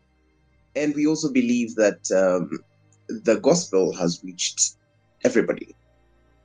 Then we also believe that the people who, like some people, reject the gospel. I don't know if so far that's correct, because I can't continue if we disagree with that. As a Christian, I'm just looking at it because that's the only way I can look at it. Okay, yeah, and then there's people who never had to hear or believe the gospel. And now I'm thinking, so what happens, for example, to the people who had the gospel but rejected it because it was presented to them wrongly? I'm just extrapolating Elder Mboya's question. For example, people who were taken up on the slave ship, and they realized that, and the people who came to their village raped their women and their parents and killed children, and now at some point they got converted, and this person hasn't had that thing. So what happens to those people? And this is gonna be such a huge tangent, and I realized that only two can work at a particular time, because so for us to see whether these other groups are gonna be taken care of, like the people who have no choice, people who are mentally incapable. For example, there could be someone who, and we've seen these, that the gospel, the father could be a church pastor, but then they're mentally unable to understand that gospel. So they don't accept it, not because they do not want to, but because they just can't understand it. So yeah. So for those classes, I was doing a bit of reading, and I just want to throw this as a curveball, and so that people think about it. I saw someone present a very strange idea, an idea of postmortem opportunity. And I wouldn't say anything about it. I'm just putting that word out there so that because we have to, you go down that rabbit hole, try and think about it, try and see, debunk it or not. Because if we are going to believe, we need to know why we are believing the way we are believing. And the whole reason we're having this podcast is because we want to learn how to ask high quality questions, right? Yeah. So thank you. Yeah, can I have a go at just a bit of that? You've expanded his fourth question, and there are things there I think I can pin quickly. So yeah, with regard to people who let's say never had the opportunity to hear the gospel, even to understand it, maybe as you say, it was presented in a very unchristian manner, let's say, then Paul talks about in Romans chapter 2 about the Jews, and in the Christian age, spiritually, the Jews are the believers in Christ, right? The ones who are of the seed of Abraham, the father of faith. And so he's saying there are those who actually, let me just read it for you. 2 verse 12, he says, "For as many as have sinned outside the law shall perish outside the law, and as many as have sinned in the law shall be judged by the law." And so he's making a distinction there between those who understand and know the law and the gospel and those who don't.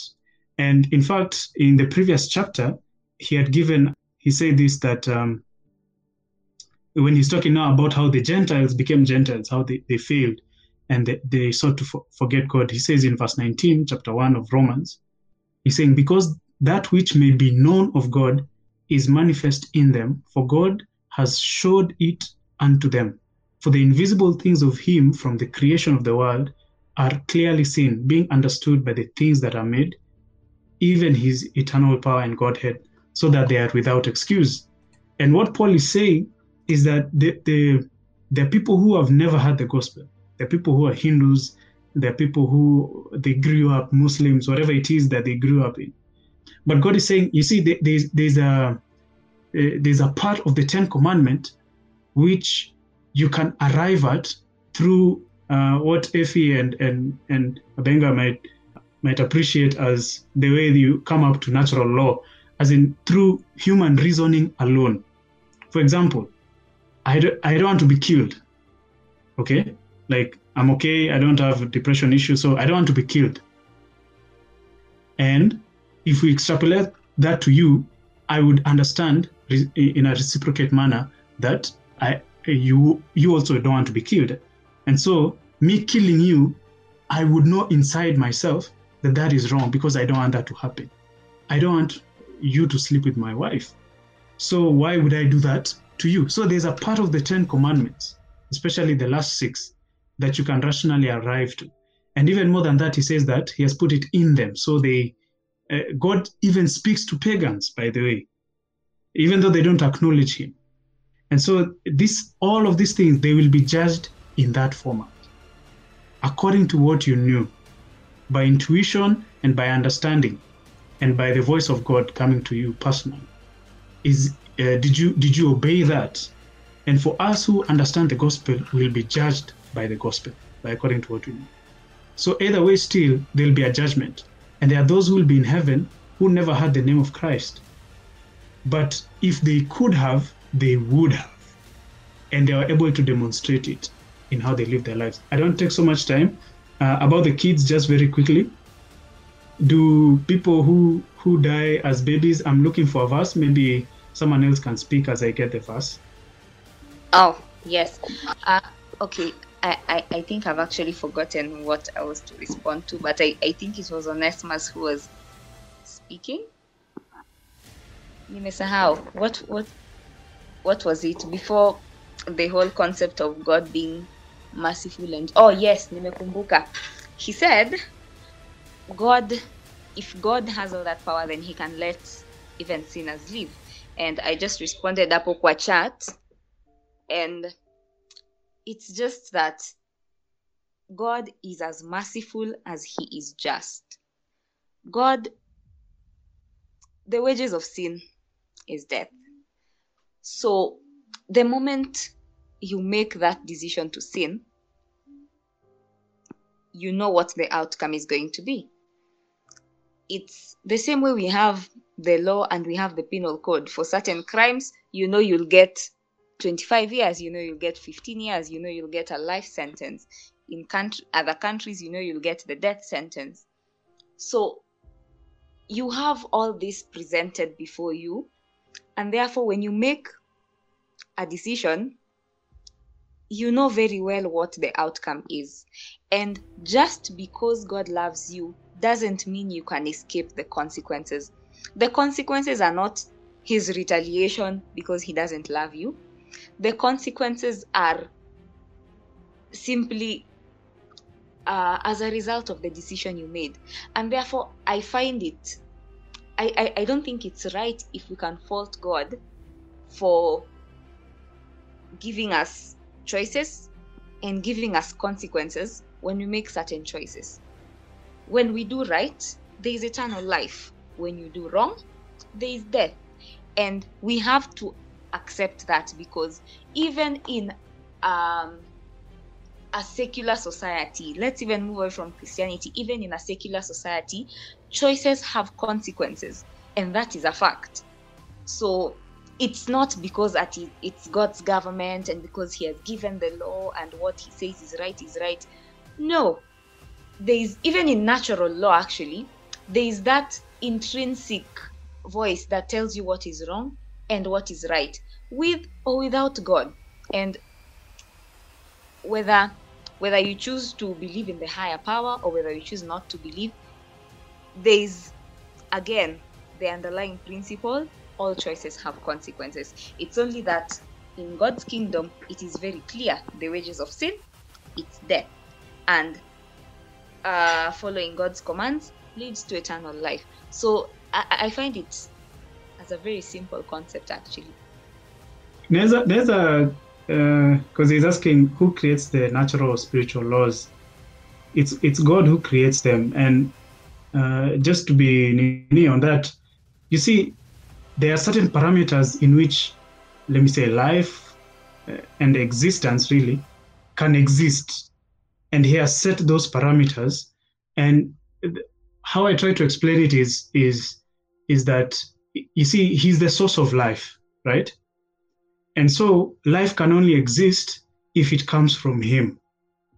And you see what sin does, because the law is a transcript of his character, it means therefore that life can only exist within those parameters which his law has set up. And so just like in physical law, like as Elvis had said, if you're going to jump off a cliff, you're going to get hurt. You might even die. There are consequences. If the government says, if there's a law, maybe whatever the law is, maybe trafficking of drugs, I think the penalty is it life imprisonment? I'm not sure, but there are consequences to breaking laws. So this is the reality. It's not something he's putting out. He's not going to kill you for disobeying him. It is the reality. And what Lucifer did, he stepped out of those bounds. He tried to look for life elsewhere. But the reality is life can only exist within those bounds. And so the natural consequence of sin is death. In fact, that's why it's called wages. You have to work for it. You know, it's not a gift he's giving you. It's something that you yourself, you're working for. That position still does not hold, because if falling off a cliff, jumping off a cliff, the consequence is death. That's a natural law. That impact that kills you and takes the life out of you, it did not create itself. God is the one who made sure that when you jump, there's another setup that is achieved called death. So it is not a natural consequence that just happens. God deliberately programmed that this is the parameter within which I will work with you. If I don't work with you within this parameter, and the Bible says it, he will actually destroy the sinners. The Bible is so repetitive about it. So there's no natural consequence there. There is a deliberate choice to destroy the sinner. God is not under some compulsion that if he lets the sinner go free, he'll be in trouble. No, he will actually come with the fire, and the brightness of his coming will literally burn the sinner to ash. And that's what he says himself. So even biblically, it does not hold when you say that death is a consequence of sin. It is not. It is a wage. What is a wage? A wage is a reward. I can choose to pay you 10 bob. I can choose to say I'm not going to pay you. I can choose to give you 1,000 bob. Wages are very flexible.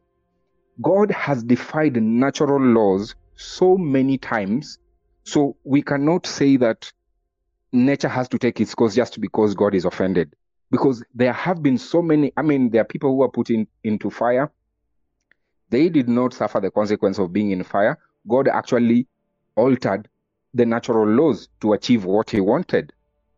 There are people who are put in a lion's den. The consequence of entering a zoo, all of us know. But God made sure it did not happen. There are people who are in the ocean about to drown in a storm. And God actually, so we see God is the one who selectively, one person will enter into a zoo and will be gobbled up by lions. Another person will enter into a zoo and God will choose to hold the mouth of the lion. So even biblically, there's no evidence that there's a compulsive natural effect beyond God's help. No. God deliberately chooses to kill people when they sin. So sin is God's reward. It's his choice. It's his reaction. It's not like a glass that falls down and just cracks without, the floor is not reacting to the glass. No. In God's case, he actually deliberately chooses to destroy the sinner. Okay.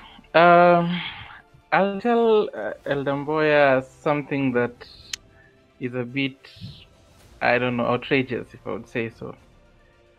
Do you guys realize, do you know that the person who will be most affected by the destruction of sinners, quote unquote, would be God himself? If there's going to be a person in the universe who will be the most heartbroken, it would be God himself. I'll give you an example. Remember, the Bible says that called David a man after God's heart. So David is there. He's a king. One of his children, Absalom, decides to rebel against David. Yeah, and of course, David. There's a whole sort of confrontation right there. And when David is sending out his army to deal with the rebellion, he pulls Joab aside and tells Joab, you know what? Please be gentle. That guy is my son. And of course, we know how Absalom ended up dying. Yeah. And when the news got to David, how did David react?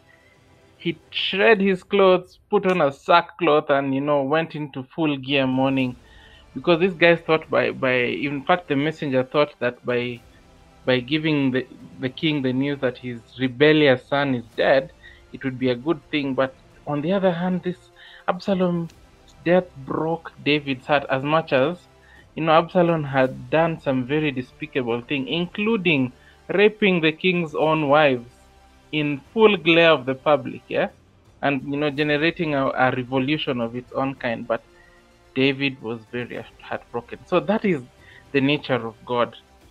You see, if God, okay, let me tell you something, guys, something about sin.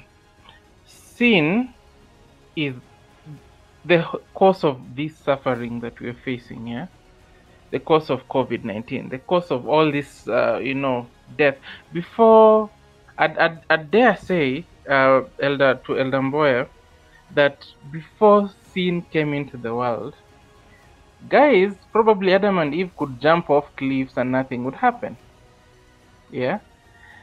And when you read Isaiah, you realize that after sin is gone, some laws of nature, like, if right now if I walk next to a lion, it will eat me. But in Isaiah 66, we are seeing a story of being told that there'll be this, a child who will lead a lion and a sheep will graze together, and stuff like that. Yeah. Death did not exist before sin came in. See, with sin, death came in, yeah? So, can you imagine if God said, within his power, which I believe he does, that you know what? Sinners, you will live forever. What does that mean? That means that sinners would live forever in misery. Yeah? Sinners would live forever in misery. And God loves sinners so much that he knows that it would break his heart to see the people he loves live forever in a state of absolute wretchedness. So that it becomes, the act of destroying sin becomes an act of mercy, actually. Yeah? And that's why when you look at like Revelation, it says, there are these guys who would actually even before you look at Revelation, even throughout the Old Testament, when guys would meet God or meet an angel, their first reaction would be to run away from God, to run away. The first reaction when God came and discovered that man had and confronted Adam and Eve for their sin, what did Adam say? We heard your voice, we heard your footsteps on the garden, and we ran, we hid ourselves. So sin creates this thing in us that we want to run away from God. Now God is life, yeah. You remember God says in several places in the Bible through Jesus Christ, I am the way, I am the truth, I am the life. Yeah. So if we are running away from life because of sin, what are we running to? That means we're running away to death. We're going to die. So that's what I'm telling. I use that to explain the fact that it's really not punishment for sin, except, of course, I mean, depending on how you look at it, I would say that God has to deal with sin one way or another for misery to be over. Yeah. For the world to go back to the way it is. Now, He gives us a choice. We can decide to cling on to the sin and choose sin, and God must say, Your will be done. I like the way C.S. Lewis says in some place that there are only two types of people at the end of the day. When you read the Screwtape letters, Elder, I think maybe I'd written to you sometime, but I'll send it to you if you've not read it. The Screwtape letters says there are two, by C.S. Lewis, yeah? Yeah? He says there are two types of people at the end of the day. There are people who say to God, Your will be done. And then there's a second type of person who God will tell that person, you know what? Your will be done. So God respects people's will, even if it's the will to be away from Him. Yeah. And because God is omnipresent, He is everywhere. Where will you run? You know, I remember Isaiah, I think it was Isaiah who was saying, where can I run? If I go to the bottom of the ocean, you are there. If I go to the top of the mountain, if I, do all this, you are there. He's omnipresent. So how will God deal with sin, destroy sin, without as collateral damage of destroying the sinner who craves and who has clung to that sin? It becomes very impossible. So that's why He gives that choice. Because and Onesimus is asking, if God respects people, why wouldn't He let them live with sin? Living with sin means there is life and there is sin. God is life. Yeah, God and sin cannot dwell together. God is the Bible describes God as a consuming fire. Yeah, He consumes sin. That's the reason why even in the Old Testament, people would not get into the Holy of Holies because they would die, because in the sinful nature. When Isaiah first meets with God, and he says, "Oh, I am a person of unclean lips, and I dwell in the people of unclean lips," and all that. And same to Jeremiah. So God decides, you know what? I have to come up with a way in which I can make a sinner, I can cure man from sin. Yeah, but it needs man's choices. So he tells us, you know what? If you walk with me through grace, which is a whole different conversation, maybe we'll have some other time, the operations of grace. And I remember even in the post that led to this, there was a whole Elder Mboya was asking about sanctification. Are you holy? Is it possible to be holy? If not, and all that. That's an entire conversation we'll have some other time. But when we're talking about sin, God and sin cannot dwell together, because one is the opposite of the other. The same way light and darkness cannot coexist. Yeah, good and evil cannot coexist. Now we have religions. By the way, I've been an atheist before. I've been into Eastern religion. We have things like the yin and the yang that says that in every goodness there's badness. In the badness in goodness, there's black and white, intertwined. Now there is gray. In the spiritual world, it's something is either good or it's not. There's no shades of gray. There's no way we can be sinners and live, because life, the living aspect, requires life, and the life itself is God, the breath of life from God through His Spirit, and His Spirit cannot necessarily live, cannot, coexist in sin. God is a consuming fire. Lastly, as I finish here, about the creation, remember the question we were asking today, even in the podcast, is, did God create sin? And even as we are talking, I think we need to always have that as a center point, yeah? Some things are created or come into existence. Let me not use creation, I'll say come into existence by way of inference. For example, the Bible tells us God created light. By their creating light, that automatically means there was darkness before then. Yeah? So light, think about it. Is light the opposite of darkness? Or darkness is the opposite of light? I'll tell you neither. The problem we usually face, and even in this conversation, is we tend to think of things in opposites. Some things are not opposites. Light is not the opposite of darkness. Darkness is not the opposite of light. Darkness is the absence of light, not the opposite. So even when we are thinking about this concept of choice and stuff like that, yeah, let's move beyond the opposite and look about the law of exclusion.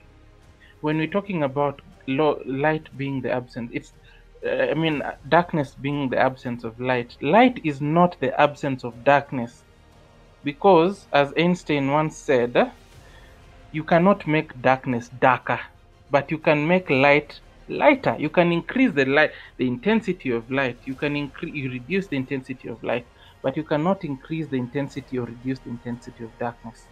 So that becomes different. So when we are talking about why doesn't God, coexist with sin? We are looking at it like that.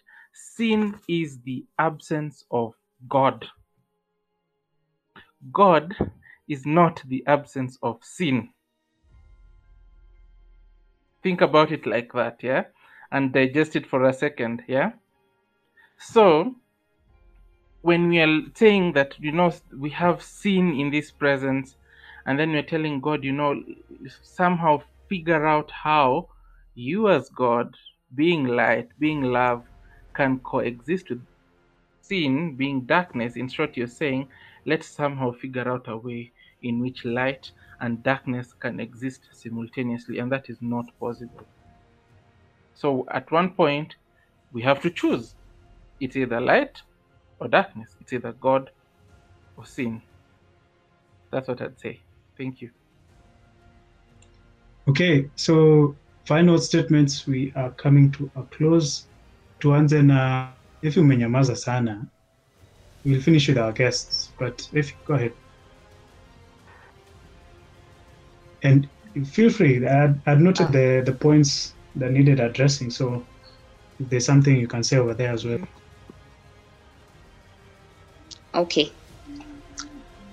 So, I tend to find comfort in looking at scriptures having the nature of God at the back of my mind, as opposed to just looking at the actions therein.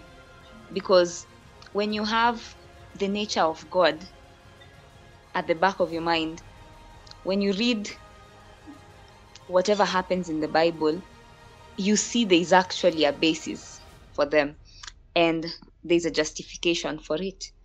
And let me just give an example. When we all know David was a man after God's heart, but David sinned. And when he sinned and killed Uriah and, had an affair with the wife, God forgave him. God indeed forgave David.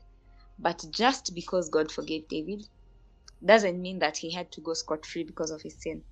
He had to still suffer the consequences of his sin. So when I look at it from God's nature, I understand his nature of being merciful and his nature of being just.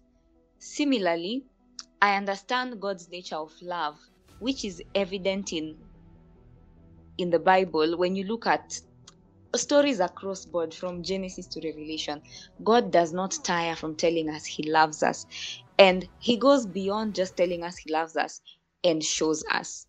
So the moment he has given us free will, it's because, one, he understands human beings are not robots. Human beings are not mobile phones or devices. And these are people who will be confined to certain circumstances and will be pushed to make certain decisions.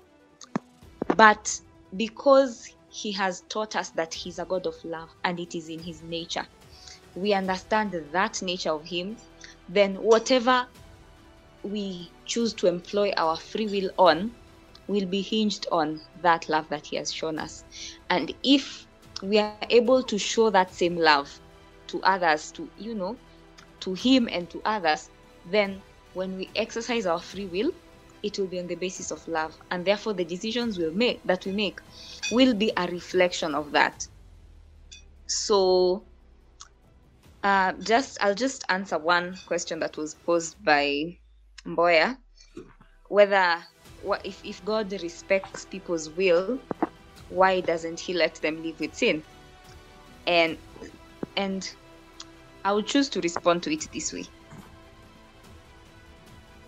Sin is not a reflection of God. Sin is a reflection of our human nature. It's not a reflection of God being this person who is so rigid. No, it's an expression of us being given free will by a loving God and choosing to make the wrong decision. That's how I choose to answer it. Thank you so much. Great, thanks. Kas, go ahead. In closing, I'd like to, first of all, thank you guys for coming. I'm so grateful for this opportunity. We should never lose sight of, in whatever we do, our research, in our debates, and as Ceremony famously likes to say, let the minds clash, but never the fists. So we've gotten to a point where we need to learn how to ask ourselves high quality questions and not be afraid of having the things that we hold dearest to us challenged, if that will help us to understand better. So do your further reading, do your further study, and yes, let's be firm believers of what it is that we believe in, and stop being so, because most of us behave as if we've just inherited whatever it is that we believe in. I'm so grateful that we get to ask such pertinent questions. So to our guests, Elvis and Mboya, God bless you, and we looking forward to having. Thank you so much for the questions you've asked and for the insights that you guys have shared with us. Right, so I guess it's my turn. So again, thanks guys for coming. Just in quick succession, let me hit many birds with this one stone I have. So on the points that were raised, in addition to a bit of what Effie has said as well, the point about humans are created with a natural inclination to sin has been a very hard thing for many people around the world to understand. But I guess when you read the scriptures and understand that that is not how God created us, and that Adam originated sin for humankind. Lucifer did it for all creation, but Adam did it for humankind. And what that did is that it distorted nature, both inside of us and over which we had dominion. This is a bit of what Abenga was saying, that, you go stand before a lion today, you can just tell us, tupange mazishi mapema. Nature was not always like that, and there are scriptures to show that, and even to show that now God will restore nature back to its original state, which is in harmony. There was no death, there was no pain, etc. And so all of these things, death, pain, etc., are a result of sin. And that sin also had an effect in our nature. As human beings, we became weaker physically, mentally, and especially spiritually. We became more susceptible to sin. Maybe it's a deeper topic. Maybe we can talk about it some other time. But as much as I can say, that's what I'll say on that. About God, quote unquote, forcing Jonah to preach or hardening Pharaoh. Just very briefly, I will say it's a bit of something that we need to explore more concerning the interaction between our free will and God's sovereign will, because he is sovereign, and sovereign, what does it mean? It means the person who makes the decision. So it's just something that we'll need to talk about there. But in regard to Pharaoh, I would say that God gave him opportunities to do that which is right, and Pharaoh exercised his free will to do that. And so the more opportunity God gave him, the more he cultivated this character of disobeying God. That's how, quote unquote, he was hardened. So in closing, I would recommend a book by one of the Adventist pioneers. He's called J.H. Waggoner. He's the dad to E.J. Waggoner. And he wrote very interesting, like on this topic especially. The book, it was a series of articles that he put together in a book. It's called The Atonement. And he explains from a legal perspective, moving out, just rationally explaining the problem of sin, of how God is planning to deal with it. And I mean, for half of the book, he doesn't use verses. So, because now he's trying to appeal to try and make people understand it without ever opening a Bible. And so I'd recommend that to everyone here and anyone listening. All right, I can go first. Thank you very much, guys. This is a very unique experience with Christians, because I rarely come across people who are willing to engage reason and patience in conversations that challenge their belief system. This is actually an extremely unique one. My experiences before have not been very pleasant. So a big thumb up that we were able to have this conversation with a lot of grace and a lot of enlightenment for each other. So in my closing, I would like to say something, just to pick up from something you said, that the story of Jonah, God had to exercise his sovereign will at some point. And that's my enduring argument, that God had a sovereign will. God, if God truly has a choice, then there were better ways of doing whatever he has done. But he chose this way. And so I don't feel responsible, because he set up everything to work the way it has worked. Actually, before God created the earth, he knew how it's going to play out. And he decided, okay, I will actually let it play out the way it's going to play out. And he did not use his sovereignty to do it in a better way, with less torture, less hatred, less unkindness to children, less suffering. He chose a way that would really torture and make us miserable until we choose what he wants. He had the sovereignty to do things differently, but he didn't. Almost all of you have alluded to a very interesting reality, using many words, like light cannot exist with darkness, the natural consequence of sin is death. And I can conclusively say, from what everyone has said here, is that there is a realm beyond God's reach and beyond God's control. God has no capacity to exist with darkness. He has no capacity whatsoever to live with sin.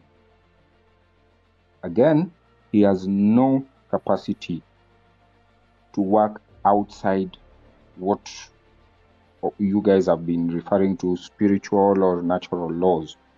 That only effectively infers that there is a greater limitation that God is subject to. And I admit that. I have no problem with that argument, that God is limited in terms of how much he can interact with sin, how much he can tolerate it, how long he can touch it, and how close to it he can come.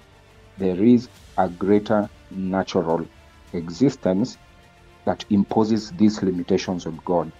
And that is why I always say that man created God in his own image. If God was truly the Almighty, then these limitations would not tie him down. And on free will, Elvis is a lawyer and probably someone else is a lawyer. I did some legal training. The first thing we are taught in criminal law is something called mens rea, which means the deliberate mental element to commit a crime that leads to culpability. Free will is something similar to the legal mens rea, where it has to be determined that for you to be culpable, there was a deliberate capacity for you to decide and the intention to engage in that crime. Meaning, if you kill someone without the intention, you cannot be held culpable, even though you have killed. In God's laws, what we say, what we call natural laws, not everyone is subjected to equal scrutiny of the mens rea. Because some people will enter there as babies, they will not have made a choice. Some people will be there because they died when they had dementia. Some people will be there because of their epileptic things. Some people will be there. No, there's no precise, clear standard that we can say there was a deliberate actioning of free will. Some people will have been led there by misinformation. So there'll be all sorts of excuses. And that's why I keep saying, if God can create all these provisions to admit people who are not exercising their free will, he can as well decide to tolerate the sinful people, but he chooses not to. But if it's not a matter of choice, then we must admit that God is effectively limited by a higher circumstance. Thank you so much, guys. That's my closing remark. Okay.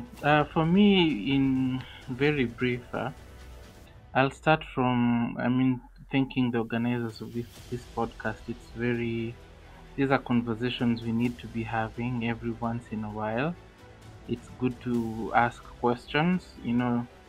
The Bible, God is a God who wants us to use our head as well, not just to have blind faith. In fact, I don't think there's anything like blind faith per se. That's why in Isaiah 1:18 we're told, "Come, let us reason together." God wants us to use our head. So the moment we are in a forum like this and we're trying to use the intellect He's given us to try and understand some of these things, we are engaging in a very good thing we're doing. Just the last thing from what Onesimus said, there's something called intrinsic impossibilities. That's a whole conversation for another day, but in a nutshell, guys, there's this very nice book by C.S. Lewis. It's called The Problem of Pain. If you want to get a bit more into this topic and why God allows pain and the relationship between God and pain, and by extension sin, from a purely logical point of view, I'd highly recommend reading that book. It's called The Problem of Pain. If you need it in soft copy, I can send it to you guys. But in a nutshell, there's something called intrinsic impossibilities. Impossibilities which are impossibilities because by consequence rather than by choice. In the sense that we can say, for instance, it is impossible for God to sin, or to be, to sin because God chooses not to sin. It is impossible for God to lie, the Bible says that, because God, by his nature and decision, chooses not to, to lie. So there are intrinsic impossibilities and extrinsic impossibilities, yeah? We do not have a limited God. Our God is omnipotent. He is unlimited. But for instance, if we were to say that God exists, decides today, you know what, I am going to allow sin, I'm going to coexist with sin, that simply means that God is choosing to coexist with suffering. to have a universe that's, sin laden and all that. Remember, the moment Adam and Eve ate the fruit, the first thing Satan told them to do, or inspired them, was to run and try and get the tree of life. But when they got there, they found that God had sealed it through angels, with a flaming sword, because Satan's plan was that man eats the fruit of knowledge of good, man sins, rushes and eats the tree of life, and lives forever in sin. And God knew that living forever in sin, immortalizing sin, meant immortalizing suffering. And that is something God decided by his nature and goodness, being goodness and all that, he would not have for his world. So we have an omnipotent God. And I would also just want to say that at the end of the day, let's even assume the very worst, very extreme, that we do not have free will, that we are automated one way or another. I would say God, by his mere fact of him being God, by the mere fact that he is the one who created us, he has the sovereign right to decide about our lives. And I always, when I pray, even in wherever I am, whatever situation, I always tell God, I know you have the sovereign right over my life. You can decide. Today, if you decide I'm dropping dead, let your will be done. I'll not complain and say, oh no, you know what? I want to live longer. I want to do 1, 2, 3, because you know why you created me. The potter and the clay, he creates one for one thing and the other for another thing. Yeah. So even if he says today that you do not decide to take away the free will, which I know he doesn't and he won't, at the end of the day, we are his creatures. We owe it to him, both by creation and redemption. So that would still be within his purview, but he doesn't do that, because as we said, love cannot exist without free will. And for love to exist in heaven, we must be. God bless you guys, and thank you so much for having me.